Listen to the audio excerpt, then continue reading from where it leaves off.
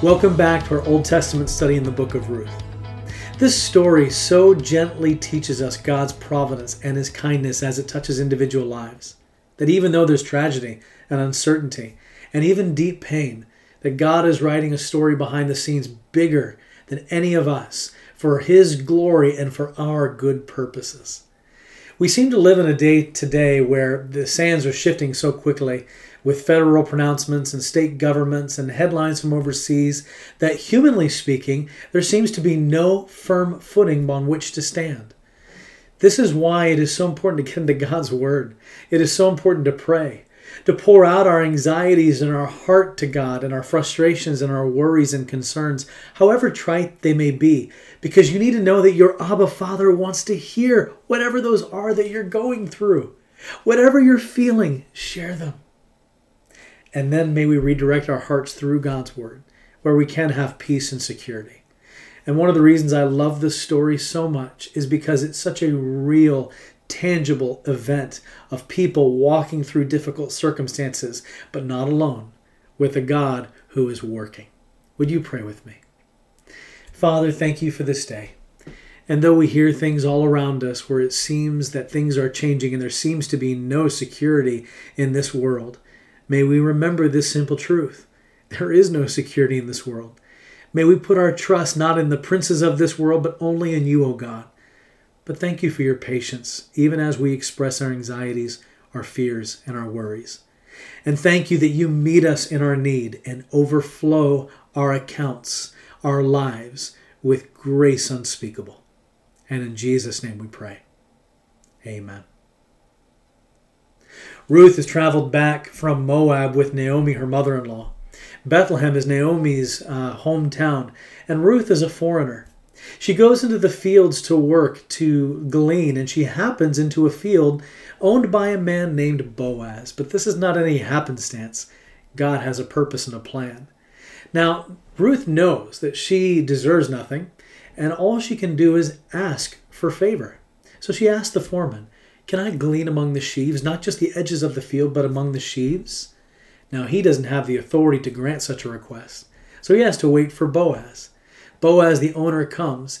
The request is passed on, and Boaz meets Ruth's request with overflowing grace.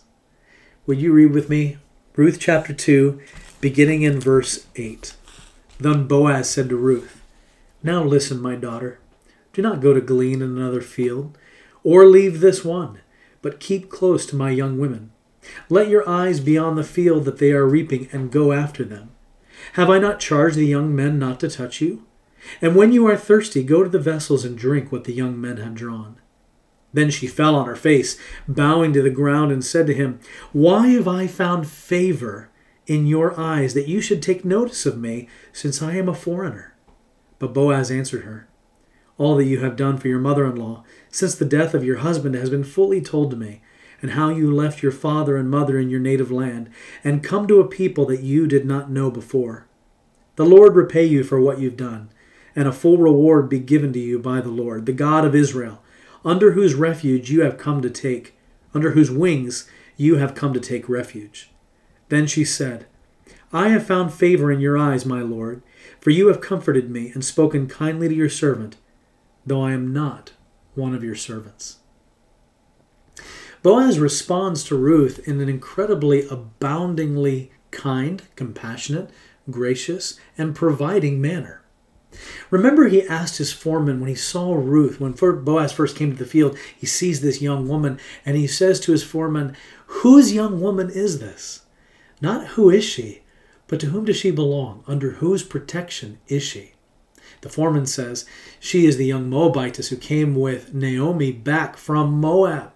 She has no one, no husband, no father, no people to protect her, no children. She's under nobody's protection. Now, Boaz could have simply just given her some token generosity and moved on, but he responds to Ruth and says, "Now listen, my daughter." A very affectionate term, that you would call another woman your daughter if there is an intent to extend your protecting, providing care over them. In other words, she doesn't have anybody? Well, I will look after her. I will take on the responsibility of being her oversight, of being her protection, of being her provision. An incredible demonstration of mercy and kindness. He even says, don't glean in another field, but stay close to my young women. These young women who are helping the men reap the harvest of Boaz's field. He's inviting her in, but he is also allowing her to participate in that community. It is a gracious demonstration of care for her. He even says, have I not commanded the men not to touch you? That I will protect you physically from harm. It's like he's saying, Ruth, I know you're vulnerable. I know you feel vulnerable. But I'm going to look out for you. I'm going to take care of you. What Boaz is doing is reflecting the Old Testament law, but more than that, he's reflecting the heart of Yahweh himself, God who cares for the downtrodden. And in this story, God is showing his care and his concern for Ruth through Boaz. It's so important during these times to remember that when we are kind, we are loving, we're generous to others, that we're not doing it just for niceness' sake, but rather we have the opportunity to channel, to be mediums of God's character and his love and his mercy to those around us. That people will see God in you because of the way you've lived your life. You see, Ruth is seeing the heart of God demonstrated through Boaz. She comes with nothing, and yet there's this man willing to extend great grace and mercy to her. Now she knows she does not worthy, she does not deserve this. So she falls down on her face and says, why have I found favor in your eyes that you should take notice of me since I'm a foreigner? I know that I'm not part of your people. I know I don't have any right to anything. And she falls down on her face, a Middle Eastern characteristic demonstration of piety, of recognizing one's unworth or humbling of oneself. But Boaz says, I've heard about your character. I've heard about who you are, your hard-working character, your love for your mother-in-law, and may the Lord repay you. That God by whom, remember her great declaration in chapter 1, she said, may your God, to Naomi, may your God be my God. She made this great statement of faith in Israel's God, in this Yahweh. She had seen something in Naomi, and she wanted what Naomi has. And Boaz says, that God whom you've put your trust in, that you've come to shelter under, I pray that he blesses you and returns in reward for your faithfulness and your behavior. He even says, the Lord twice, Yahweh, that covenant-keeping name of God, under whose wings you have come to take refuge.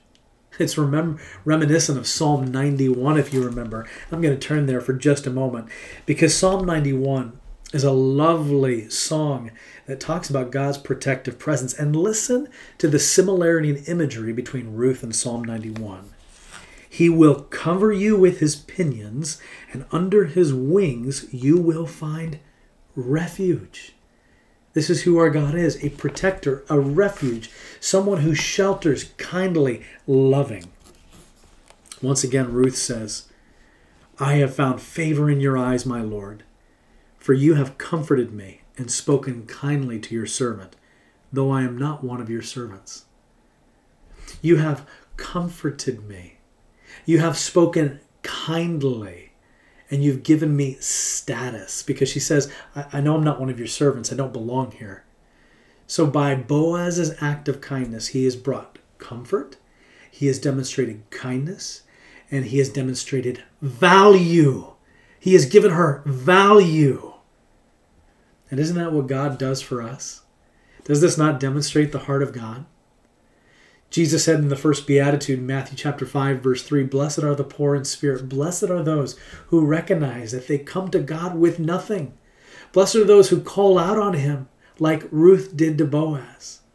And they shall be given much. They shall be given the kingdom. They shall overflow with grace.